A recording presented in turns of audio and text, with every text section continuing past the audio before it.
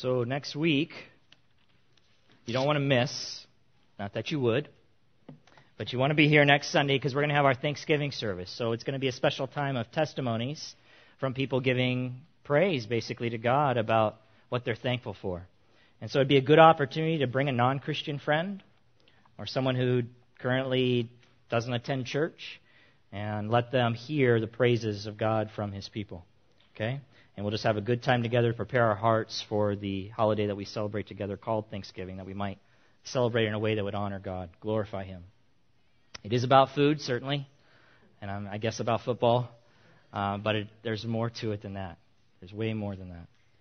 So this morning, we're going to be in Mark chapter 12, verses 18 through 27. Are you guys ready to get into the Word? Okay. I hope so. We're going to be in it deep. Uh-oh. That just means I go long, but you guys are used to that, so amen. All right. Thank you. That voting. Okay. Listen, let me just intro this text. It's kind of a long intro. We're going to be looking at Mark chapter 12, verses 18 through 27. We'll get to the text in a second. If you don't have a Bible, you can use one of those blue church Bibles. Turn to page 848. That'll bring you right to this section here in Mark's Gospel. We're moving through Mark's Gospel, one section at a time. But I titled the message today, Inferior Elitists, which I'll explain in a second. Listen, it's disturbing to consider the statistics of how many students who enter into the secular college and university system will abandon their faith before they leave that system. In fact, the statistics say that up to 50% of those students who once claimed to follow after God or claimed some type of faith will give it up altogether. And the statistics are higher if they're not plugged into some local church in the area or some Christian campus. Scary. Shocking. But why does it happen? Well, it would be unfair to try to pin it on just one thing, but there is no question that the primary problem is the hostile position many secular colleges and universities take towards specifically Christianity and generally towards God. In fact, there is very little tolerance among a good number of what I call the intellectual elite. You might know them as college professors, for views that they consider to be inferior, like Christianity.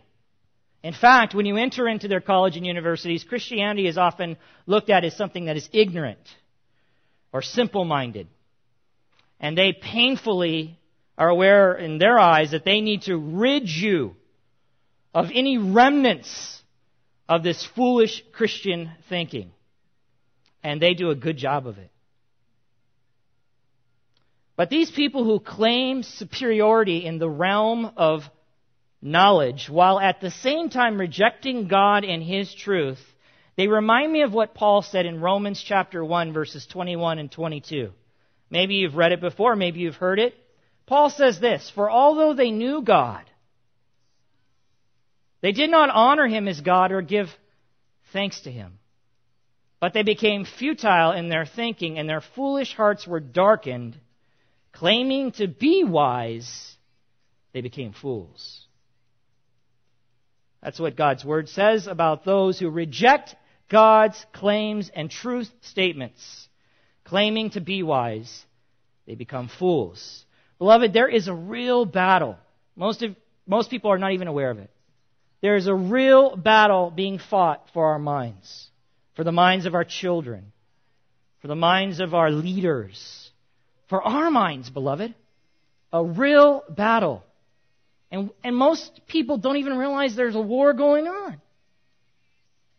Satan is called the father of lies in John chapter 8, verse 44. And he works tirelessly. He does not rest. He does not sleep. He's had thousands of years of human history to know exactly the lies that he can use and work the best to manipulate people and destroy people. And he continues through various ways to lead people from the truth of God's Word with his lies. In this regard, Paul's words in 2 Corinthians chapter 5 are very important and instructive to us as Christians.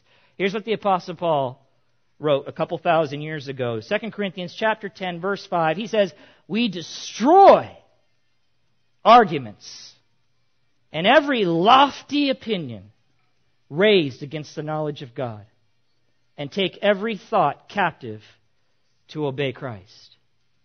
Commenting on these verses, John MacArthur writes this in his study Bible that we have available. And if you don't have a study Bible, that's why we have them back there. I would encourage you to get one. This is what he writes in that study Bible regarding this passage. Thoughts, ideas, speculations, reasonings, philosophies, and false religions are the ideological forts, I'll explain that in a second, in which men barricade themselves against God and the gospel. Taking every thought captive emphasizes the total destruction of the fortresses of human and satanic wisdom and rescuing of those inside from the damning lies that have enslaved them. Here's what John is saying. People use their minds and their reasoning and their philosophies and their education to build mental fortresses. You think of a fortress, what's it designed to do? Keep the enemy out, right? They build mental fortresses or belief systems that help them keep out God's truth. That's what they do. Sin, rebellion, foolishness, that's the words that describe this type of behavior.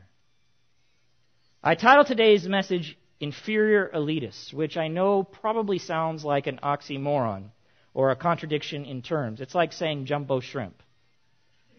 The two don't go together, it seems. How can you be inferior, meaning not superior, but substandard in status or rank or quality, inferior, and at the same time be an elitist, which is an assumed position of superiority over others? Well, it's like this.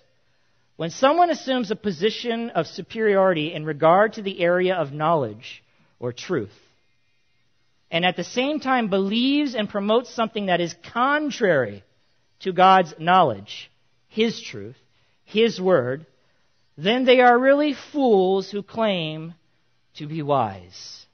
And that's why I refer to them as inferior elitists. Sadly, a large percentage of our human population have surrendered, beloved, their minds to the many lies or false truths of inferior elitists. Maybe you have. And they are walking around in darkness while at the same time proudly boasting and claiming enlightenment, professing that they really know the truth. You see, you stupid Christians, you're just simply uneducated. But if you went and got a good 4-year degree like me, then you would really know. All of that is hogwash. What really gets me is the arrogance that is often displayed by inferior elitists toward anyone who challenges their unbiblical thinking, even in a loving way, even in a godly way. Just wanting to talk about the situation and the facts.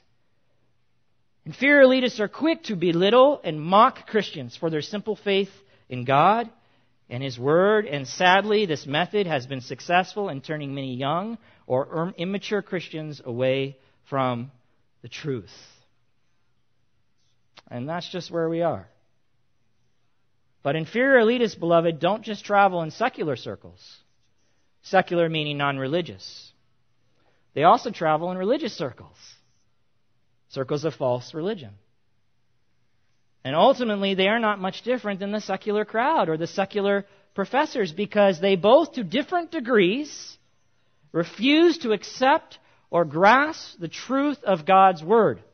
And as a result, they remain deceived while boasting at the same time in their superiority of their perverted and corrupted knowledge. Well, that was the case with a religious political group that existed in Jesus' day called the Sadducees. The Sadducees. If you're there, open your Bibles. We'll get to it in a second. But if you're not, open them to Mark 12, 18 through 27. Let me say a few more words about the Sadducees that we're going to look at in a second so you understand where they're coming from. According to historical research, the Sadducees were educated men, extremely educated, and many of them held very prominent positions in the society. They represented the city dwellers as opposed to the country folks. You know what I'm saying? The urban people, the people that really know what's going on, not you poor saps out there in the sticks. I'm speaking tongue-in-cheek, obviously. They represented the wealthy, the sophisticated class, and they were centered in Jerusalem, the hub of everything that was happening at that time. They were small in number, but they had a great influence politically and religiously. In fact, many of them held prominent positions on the Sanhedrin. I believe we talked about this last week, but the Sanhedrin was a Jewish supreme court that rendered final verdicts in the civil and religious matters of the Jewish nation. So they had a lot of power. They were also more willing than the common people to submit to the authorities of the Roman occupation. Why? Because they wanted to do anything they could to avoid losing their prominent positions. They liked their status. Now, they may have been, most likely, more of a political party. In other words, they were more heavily involved politically than they were religiously. But they were a religious party, and they did firmly promote religious views that were contradictory to what the common beliefs of the Jews were, or their general understanding. For instance, the Sadducees did not believe in the resurrection. They did not believe in the resurrection. Now, we just sang about it, 2 or 3 songs about the resurrection. We talked about it. They did not believe in it. One historian from that era, his name is Josephus, recorded this about the Sadducees. They believed the soul and the body perish together at death and went out of existence. Hey, there's a lot of people that think that. A lot of people think that. So they're not alone. Consequently, there are no penalties for bad behavior and no rewards for good behavior because death ends human existence and therefore there can be no future judgment by God. You know, all that crazy talk about you're going to face the judgment of God someday. That's ridiculous because when you die, it's all over. You go into the ground, worms eat your body, there's nothing left.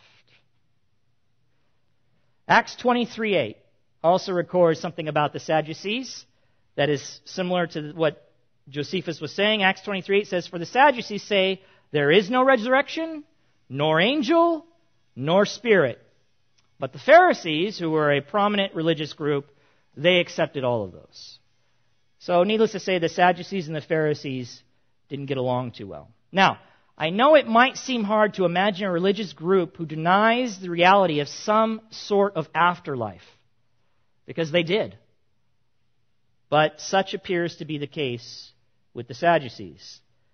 Now, the Bible makes it clear, if you've read it, that there is reality beyond what we see and know physically.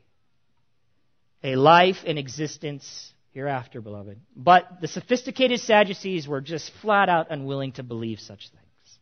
Nonsense, they said. One writer says this about the Sadducees. They considered themselves the religious aristocrats.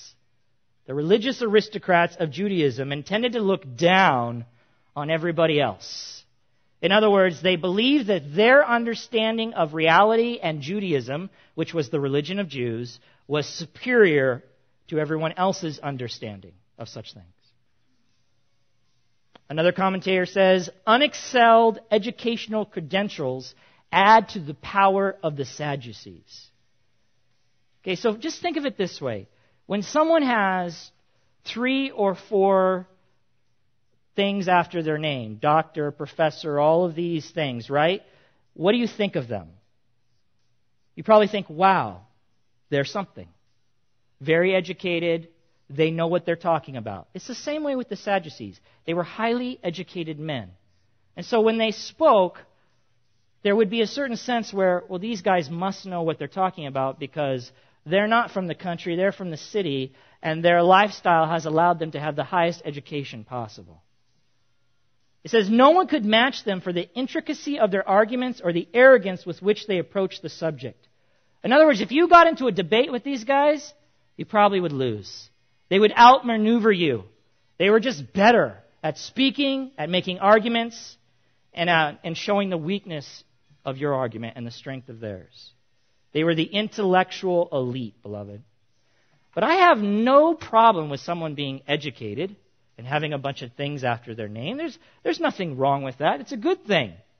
But when sin and smart are mixed together, it produces refined rebellion. Write that down because I made it up and I like it. When sin and smart are mixed together, it produces refined rebellion. I'll be honest with you, I don't make up a lot of things. I'm just repeating what other people have said. But that one I made up. Advanced and sophisticated ways to resist God's truth. That's refined rebellion. Advanced and sophisticated ways to resist God's truth. These guys were good at it.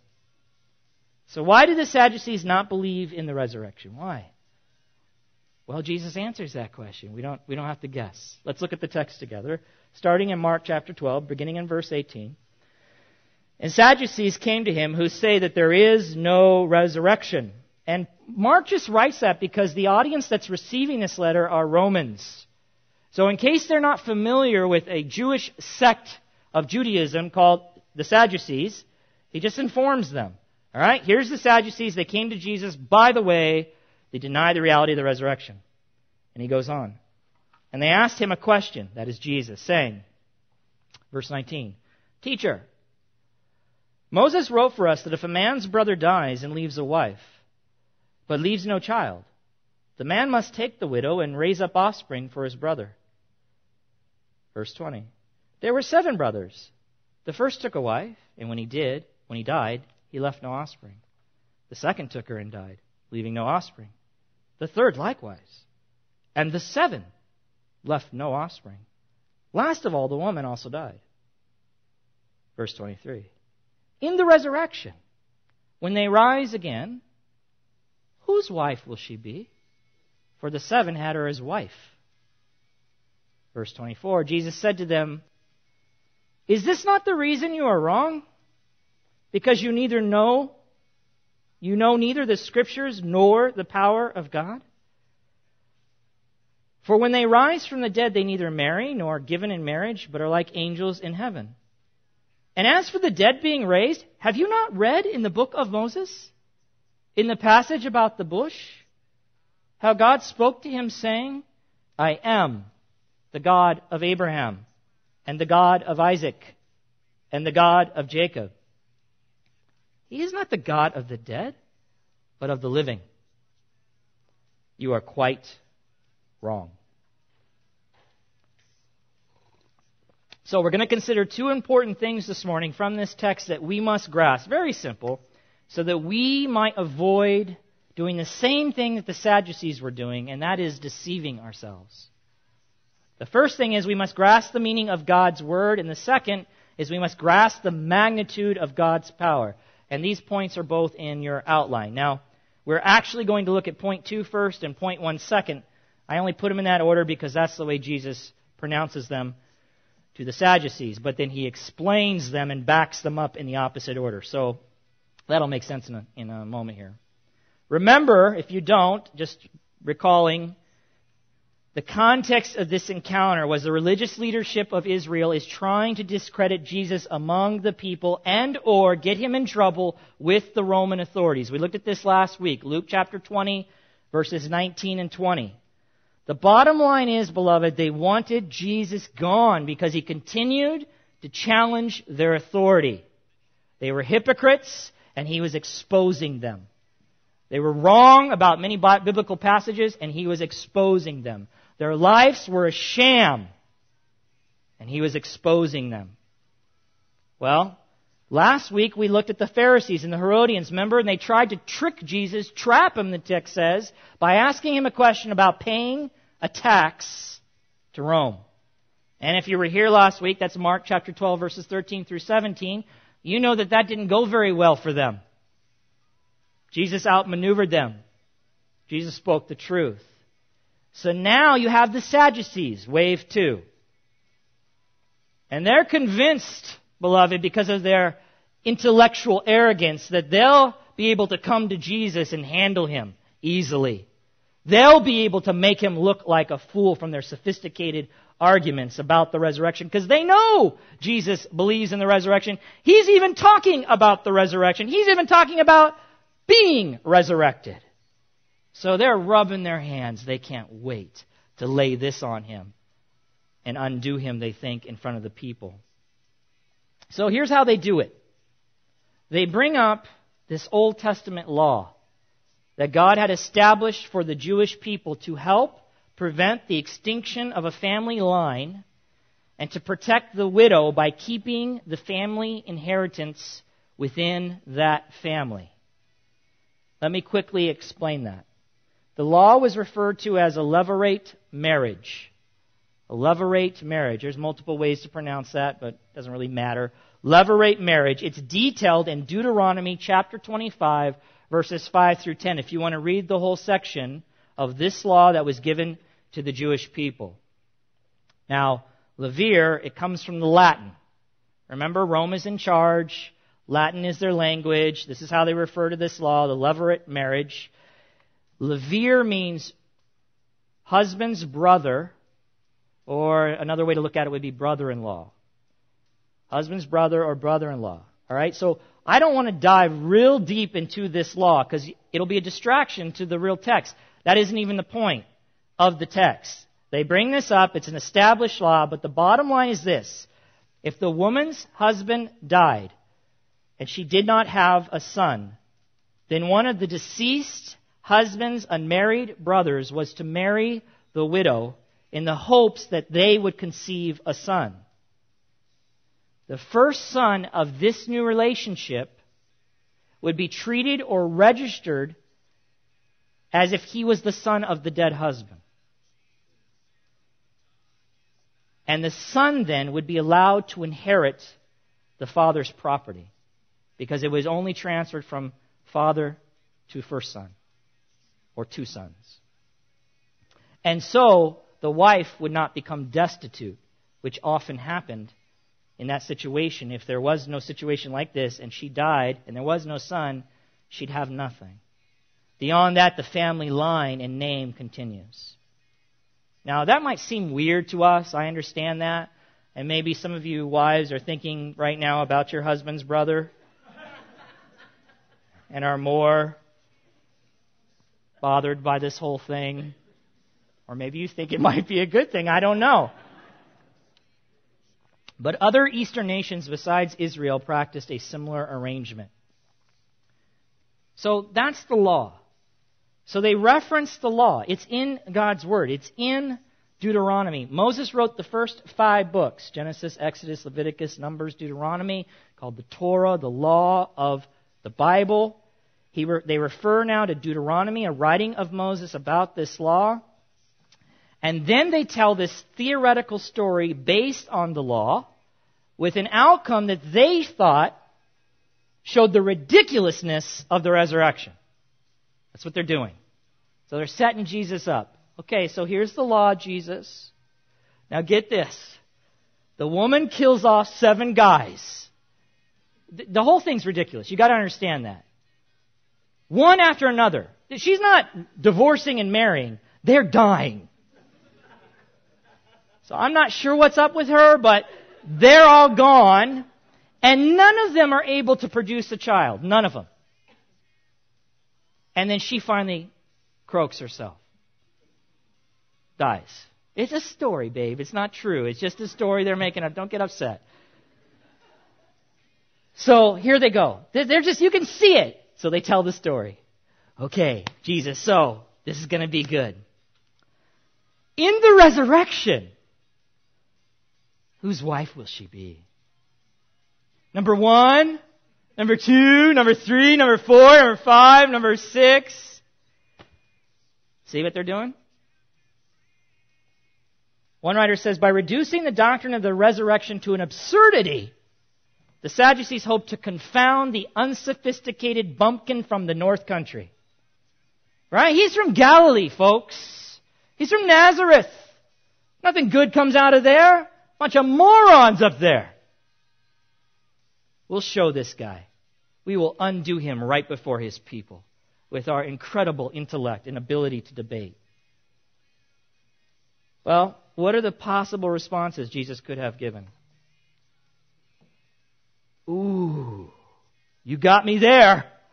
You know, I never thought of it like that. You guys are really so smart. I mean, how could there really be a resurrection, right? I mean, that would be so confusing to the husbands and the wife. All right, that could have been one possible response.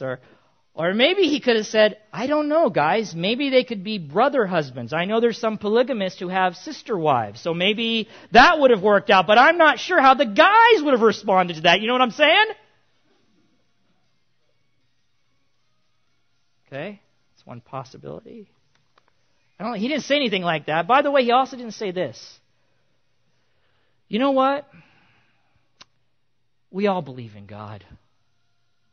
And I know you guys don't believe in the resurrection, but can't we just all be friends? He didn't say that. See, Jesus actually believed that we should stand for what the Bible says. And that we should tell people, when they say this and it doesn't align with the Word of God, we should tell them that. Not say it doesn't matter. Not say it's cool. We're good. Who cares if we're good if you're not good with God because you believe a lie? Well, how does Jesus respond? Look back at the text, Mark 12:24. Jesus said to them, is this not the reason you were wrong? Love that. Is this not the reason you are wrong?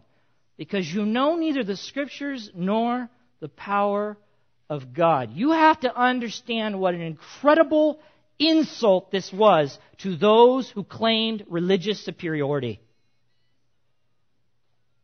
They said they knew the Scriptures better than anybody. They had more education. How dare you tell us we don't know the Scriptures nor the power of God? Now, they didn't respond, beloved, but I can rightfully speculate that certainly could have been going through their minds. This was a verbal slap in the face by Jesus. It was a kind one, but a slap nonetheless. This is why you guys are wrong.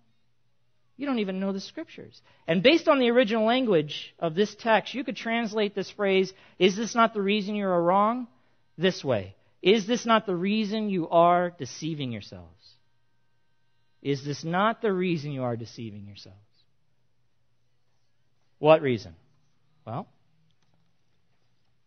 it's simple. He said you don't really know God's Word. You claim you do, but you don't. And you don't know His power, because if you did, you wouldn't be standing here acting like fools, challenging me with some ridiculous, hypothetical question. The whole scene is sad and laughable at the same time. These guys think that they're going to make Jesus out to be a fool, and really they're the fools. They're the fools. In fact, commentators think this case that they brought forth is so ludicrous, the 7 husbands, that it may have been a well-known Sadducean joke used to ridicule the resurrection. So in other words, someone would say, hey, we believe in the resurrection. They see one of their Pharisee buddies or cohorts or whatever. They'd see them, or they see someone about the resurrection and go, tell them the one about the 7 husbands. Tell them. Look at him. Oh, what an idiot. They're mocking.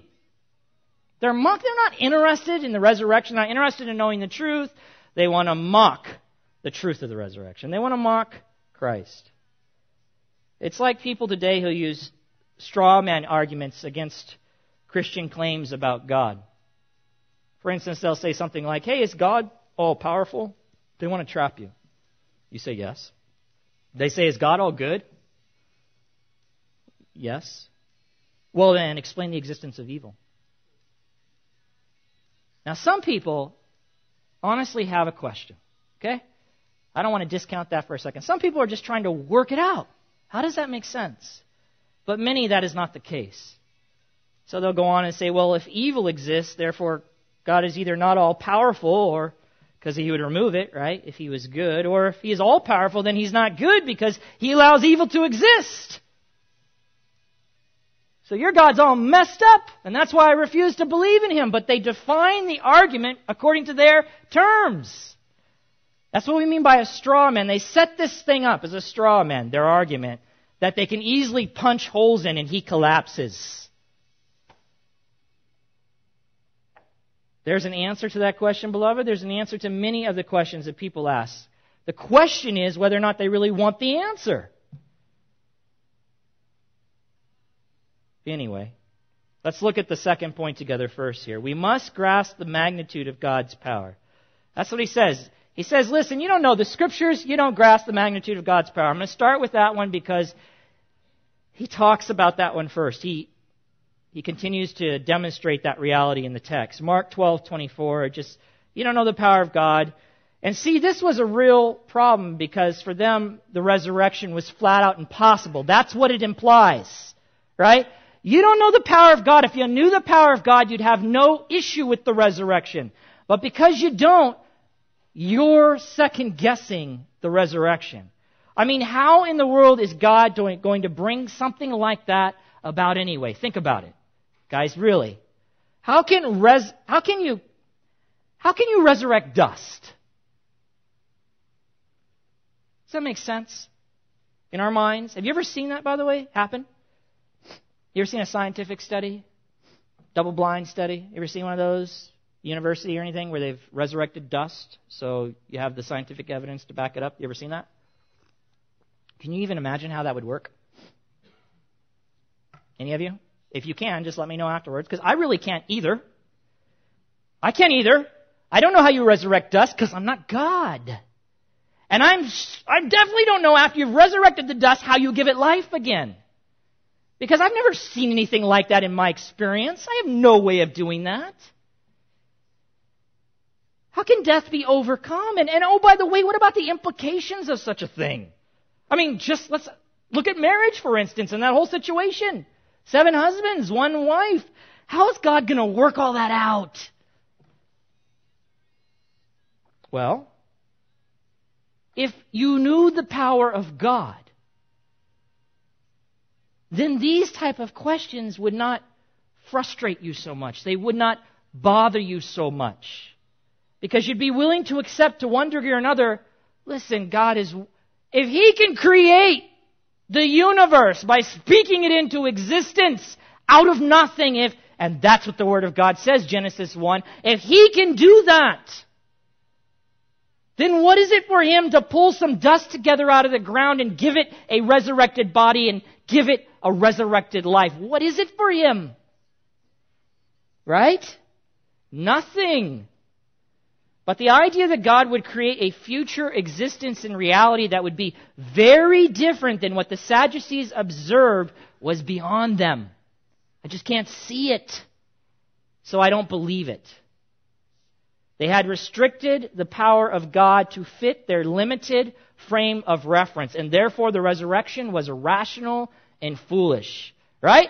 They set up their fort and they only allow in what they want to allow in. And they keep out anything that challenges their position. This is what people do, beloved. They underestimate and deny God's power in various ways, and because of it, they make serious errors in their thinking, and they enter into a world of deception. Now, I could go on about that, but it'll go off track.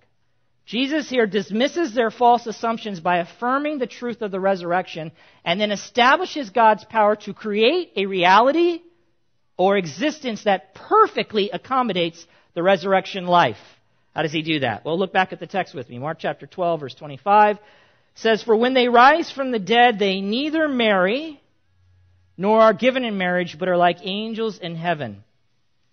Now, Luke, another gospel, also has this story, adds a few more words that are helpful for us in understanding exactly what Jesus is talking about here. He says there in verse 35 in Luke 20, "They neither marry nor are given in marriage, for they cannot die anymore, because they are equal to angels.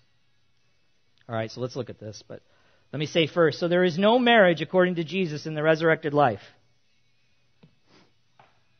Are any of you sad? Ah! Someone said, praise God. I don't even understand. We'll just let that one go. I actually know who said it. I'll talk to him later. I'm kidding. But listen, actually my wife and I were saddened by such things when we first discovered this many years ago. There's no marriage in the resurrected life. I can't call you baby anymore. I don't know. But there isn't. And the Bible says why? Because we will become like angels. Now, it does not say we will become angels. It does not say that. And yet people think and say, all the time I hear this, oh, my dad's in heaven, he's an angel. No, he's not an angel. He is like the angels, but he is not an angel. He does not have wings. He does not have a halo. He does not. There's no biblical support for that. But anyway, just wanted to point that out. We will become like angels. That is, we will become immortal. That's what Luke says. That's the connection. It says, neither marry nor given in marriage, for they cannot die anymore because they are equal to angels. They are like angels. This is what Jesus is referring to. At least that. That's the minimum that he's referring to for what it means for us to be like angels. We will become immortal. Okay, so what does that have to do with marriage? Well, that's a good question because I don't understand the connection at first, and it is a little difficult, but let me give it a shot. Marriage has several good purposes, beloved. But one of the main purposes is procreation. That's one of the main purposes, to create other little ones like you. And to the first couple God created, Adam and Eve, he gave this command. This is what he told them. Genesis 1:28, be fruitful and multiply and fill the earth. Go make babies. Another way of saying it. Death makes procreation a necessity. Otherwise, the human race would cease to exist. Right? If all of us stopped procreating, it would only be 70 to 100 years and the human race would be gone. You understand how that works? Pretty simple math. But in the resurrection, where death is no longer a possibility because people now are like angels, that is, they are immortal, they do not die, procreation then will no longer be a necessity. And the institution of marriage that God originally established, at least in part, for procreation will apparently then also become unnecessary. The environment has changed. The conditions have changed. The relationships have changed. And therefore, marriage is no longer a part of that new reality. That's it. That's all Jesus is saying. One writer says, God's power to create and restore life bursts the limits of both logic and imagination. Present earthly experience, that means what we look at, what we see, what we feel now, is entirely insufficient to forecast or to look into the future and see divine heavenly realities. We can no more imagine heavenly existence than an infant in utero can imagine the Grand Canyon at sunset. All right, so let me just say he says, listen, us trying to imagine all that heaven is and all those realities are is the same as trying to help a baby in the womb understand what a sunset or the Grand Canyon looks like when the sun sets over it. His environment is completely void of such things. He's surrounded in fluid. Darkness, okay? So to try to explain that to him, he would just think, wow. He would have to accept it on faith and the belief that you know something that he doesn't. End of story. What's he going to say? Prove it to me. How am I going to prove it to you? You can't see it until you get out of this place, Bubba. And when you get out, then one day you'll get old enough, your eyes will be big enough, we'll take you to the Grand Canyon, you'll know exactly what I'm talking about when the sun sets over it. He has to accept it on faith. He has to accept it on the fact that the one speaking to him knows what he's talking about. We don't want to do that. We don't want to accept it. People don't want to accept it. Listen, another writer says, his questioners had thought of the resurrection life only in terms of the present earthly conditions. That's how they thought about the resurrection. That's why they were saying, okay, so this guy dies, this guy dies, this guy dies, she dies, now they're resurrected. Now what? Well, how are they going to deal with that, Jesus?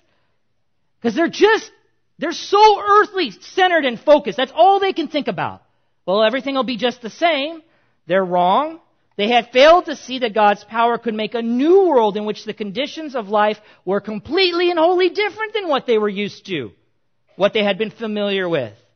And His power in transforming the resurrection body no longer made marriage a necessary part of this future state.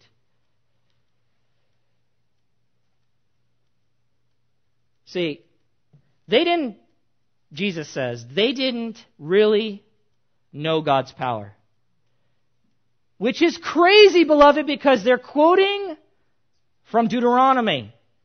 They're quoting from one of the first 5 books of the Bible, which means they knew Genesis.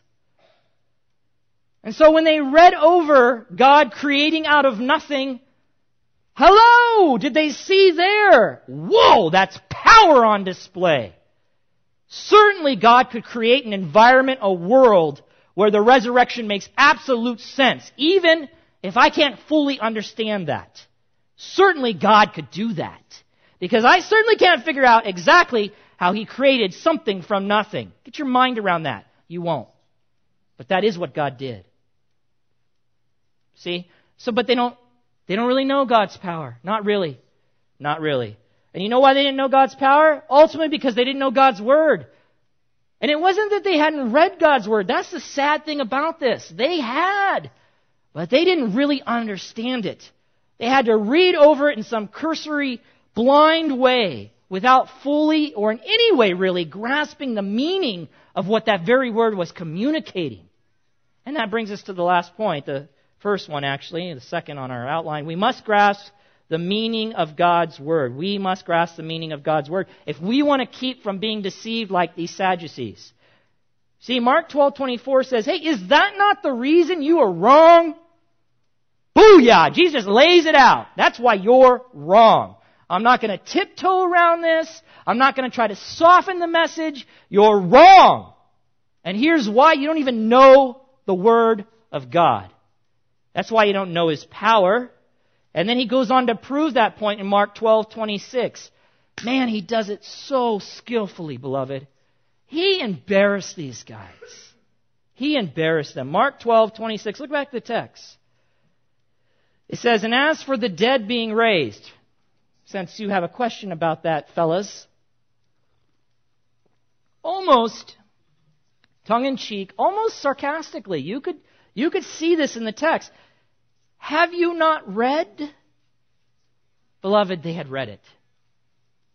He just wants to call their attention to it one more. Have you not read in the book of Moses, in the passage about the bush? Now, beloved, this is kind of cool, just to show you. They didn't have chapters and verse breaks in the Scriptures. Okay, those were added later on, much later on, so that when commentators were making comments about the text, they could tell you what they were commenting on. So they could say, this is about Exodus 3. This is about Deuteronomy 4.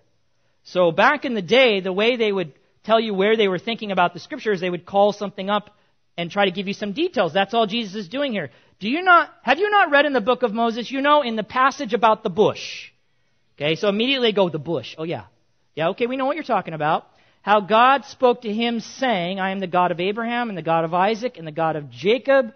He is not the God of the dead, but of the living. Oh, just in case you forgot, you are quite wrong. Now, I know I read into all this, and I'm not sure if Jesus was animated as much as I am or even raised his voice. Maybe he just said, you are quite wrong. I don't know. But that's the way I think of him. He's on fire, man. He's a passionate man. Of course, they had read this passage, beloved, but like I said, they read it without any understanding because it refutes the false thinking that they had about the dead being raised and the idea, certainly the idea, that death ends everything. Remember, that's what they thought. Hey, death is the end of us all. We're done. Go into the ground, no more afterlife. Well, let me explain this simply. How does it do that? How does this passage do that? He quoted from Exodus 3, as I said, where God appeared to Moses in a flame of fire out of the midst of a bush. That's the reference to the bush. So you've got this bush that's on fire, not burning up, not being consumed, so that's weird. Okay, different. And now you have God speaking to Moses out of the bush. It was there that God said to Moses, and they were very familiar with this text, by the way, I am the God of Abraham, Isaac, and Jacob.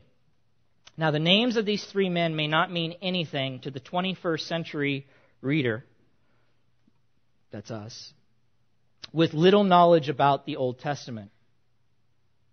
Some people don't even know who these people are. But they represent and would recall to the Jewish mind the unbreakable promises that God had made to them and secured forever by a covenant that he made to Abraham and then reaffirmed to Isaac, Abraham's son, and Jacob, Isaac's son. So there's a link. There is a family link between Abraham, Isaac, and Jacob. And more important than that, there is a covenant or promise link, a contract that God has made initially with Abraham and has been reaffirmed to each generation. Abraham, Isaac, and Jacob. These promises that God made, what we refer to as the Abrahamic covenant, were not just to be experienced by future generations, but they were promises to those men as well.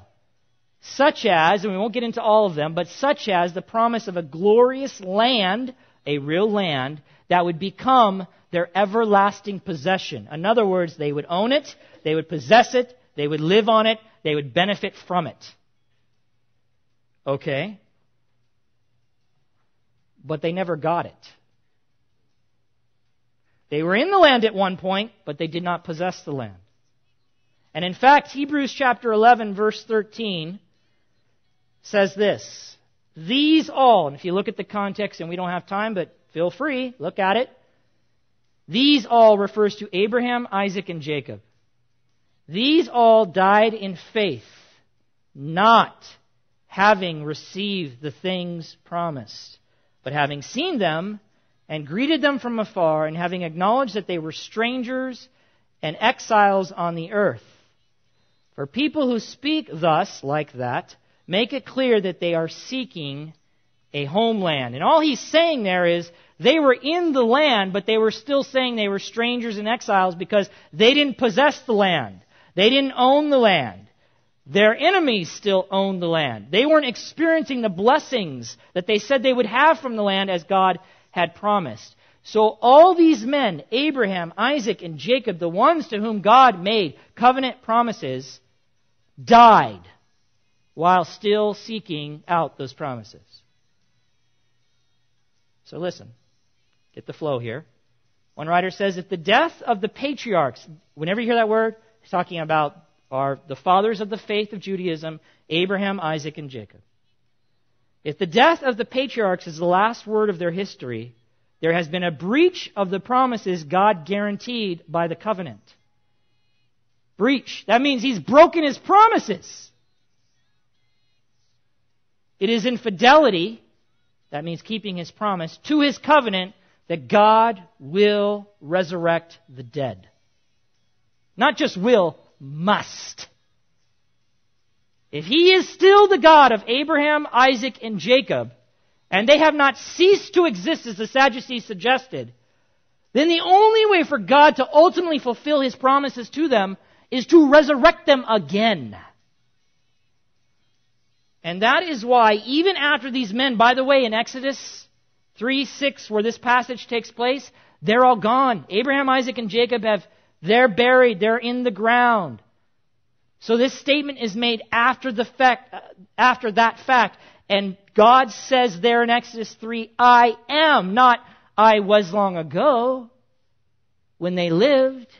He didn't say I was the God of Abraham, Isaac, and Jacob back in the day when they were roaming around, but I am no longer their God because they have ceased to exist. No, he said, I am current reality right now, the God of Abraham, the God of Isaac, and the God of Jacob. Not only do they exist, but their very existence, beloved, guarantees their resurrection in order to fully receive and experience the promises God made to them. For His promises will not and cannot, beloved, can you imagine if His promises could be broken by death? That's what they're saying. They don't even realize how foolish they're being. By saying these have ceased to exist and reminding them of the covenant that has been made to them and their descendants, and then saying, well, they never received it, so I guess it's the end of that. They are saying that death beat God. So God wasn't able to make it happen while they were still alive, and since there's nothing you can do about it now, God, they're dead. You failed to keep your promises. That's what they're saying without even realizing it by denying the resurrection. Pretty serious, pretty significant.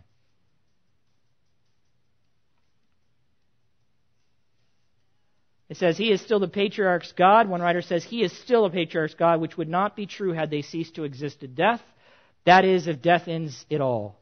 And His covenant faithfulness implicitly guarantees their bodily resurrection. And that's why He closes out here in Mark 12:27. That's why He says, in case you missed it, boys, He is not the God of the dead, but of the living. Fools. Maybe he smiled when he said it. You know, I've heard that if you smile when you say something harsh, people accept it better. Let me try that. Fools. Was that easier? I'm not calling you fools. I was just wondering if you could imagine what that would feel like. But I don't know. He says, listen, you're wrong. And he says, you are quite wrong. You are deceiving yourselves. You know why? You neither know the Scriptures nor the power of God. And that is the conclusion. That is ultimately the bottom line. They had believed and accepted a lie, beloved, because they knew neither the Scriptures nor the power of God. Now, just a few implications and then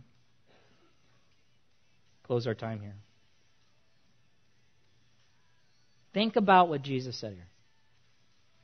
These men were deceived. They were deceived about something really significant.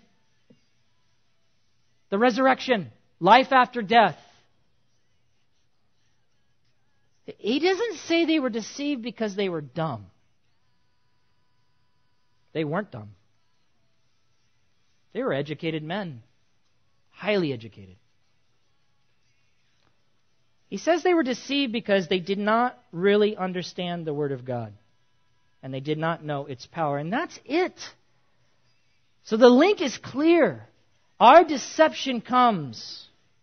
We deceive ourselves because we do not know or understand the Word of God. Beyond that, because we really don't understand the power of God. We really don't grasp it, the magnitude of it. I mean, I could think of multiple implications of that, but just a simple one would be, the Bible is clear that it says that what happened on the cross was an 8 point, 10 point, 12.0 in a magnitude of earthquake phenomena power. Because it conquered sin and death. Specifically, it conquered the power of sin in a person's life. Yet, Christians who really don't know the Scriptures or the power of God will say things like, I can't overcome this. This is just who I am. You don't understand. This sin owns me. I cannot get out from under it. That's all a lie. It's all a lie.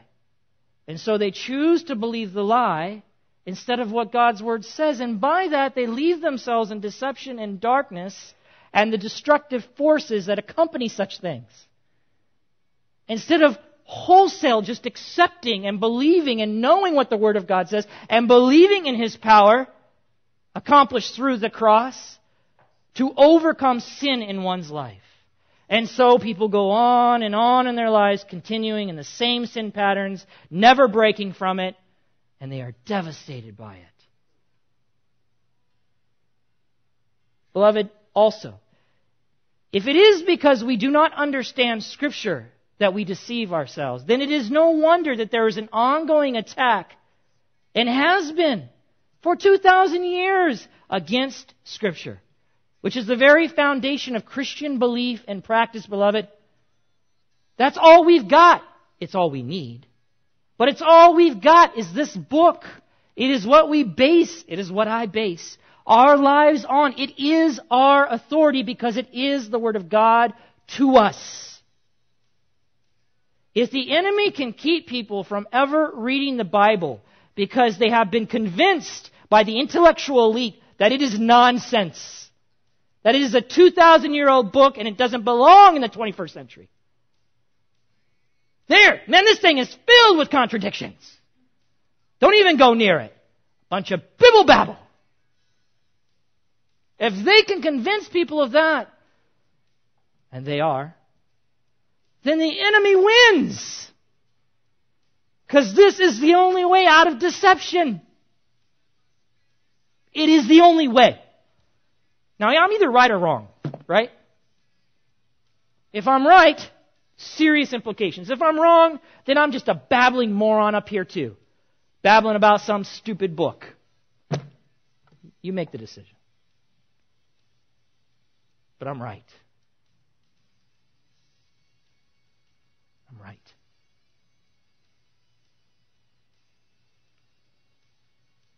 In the end, beloved, it's a question of submission.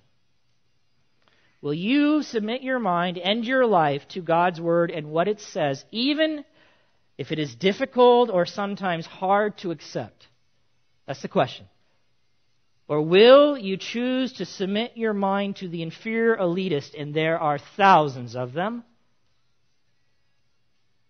The fools who claim to be wise, secular and religious, who arrogantly say they know and proclaim the truth, yet what they say directly contradicts this.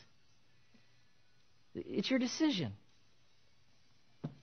And what concerns me really is that in many circles, the church now is moving away from emphasizing the Scriptures. They're going away from this. Beloved, you know, you guys are insane. I'm just going to tell you, you spend 50 minutes in here, because I always go over, listening to me exposit and explain this book. Do you know churches are like, people don't want that. We get that thing down, man. Get it down to like 30 minutes, maybe 25. People won't put up with 50 minutes of hearing the Word of God. I mean, they're used to watching 30-minute sitcoms. That's their attention span. You give them any more than that, they're checking out on you. Please. This is it. This is why our whole service is focused around this thing. This is why most of everything we do, I would say all of everything we do, is focused on this thing, on this book, on what it says. Because we really believe that this is the Word of God, and by it we come to know the truth.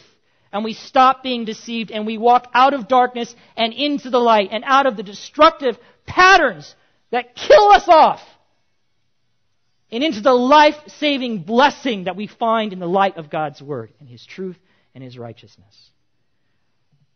I'm done. Let's pray. Father God, I thank you for just being here with your people. I thank you for your Word. Father, I thank you that we have it. I can just think of so many places in our world where the government prevents the very Word of God that we have in abundance here in this room, and most of us in our homes. 3, 4, 5, 6 Bibles, digital copies, everywhere. But they prevent that very Word. We take it for granted. We don't open it. We don't consider it, not regularly. And yet these people are dying to have it, and their government says no. Why? Why do they say no? We know why, Lord. I mean, if this book is just a bunch of babble, why not let it in? What's it going to do? Because they know. They know this book is your Word. And when people encounter it and begin to read it and come to grips with it, it flat out changes their life. And they remove the submission that they had to these godless rules and thinking and philosophies, and they put themselves under you, Lord. And they submit their minds and their hearts and their very lives to you, Lord. And the enemy wants nothing to do with that. So through the use of different and various ways, such as a government that suppresses the Word of God in its borders, the enemy prevents people from knowing the truth. Here we have it. Lord, help us relish it. If we could just walk away with this one thing, Father, if we could get more serious, more committed to knowing your Word really, to reading it, to studying it, to meditating upon it, to memorizing it. Father, if we really got serious about it, man, the shackles that would come off of our lives. The way you would change us into your image, to the image of Jesus Christ. What a testimony we would become to our neighbors around us. Instead of looking at us and wondering, wow, they don't seem much different than everybody else. They would see a difference. And it would be attractive. Father, have your way with us. Do this work in us. May the name Summit Bible Church mean something. May the Bible really be about all we do. And may it not just be a Sunday morning experience, but Lord, something we live in. Monday and Tuesday, Wednesday. And Father, wow, you will do incredible things as your Spirit applies that very word to our hearts and minds. And Father, then your people will no longer be deceived by the lies that they have been told and continue to be told by those who claim to know the truth and yet are simply fools. In Jesus' name, amen.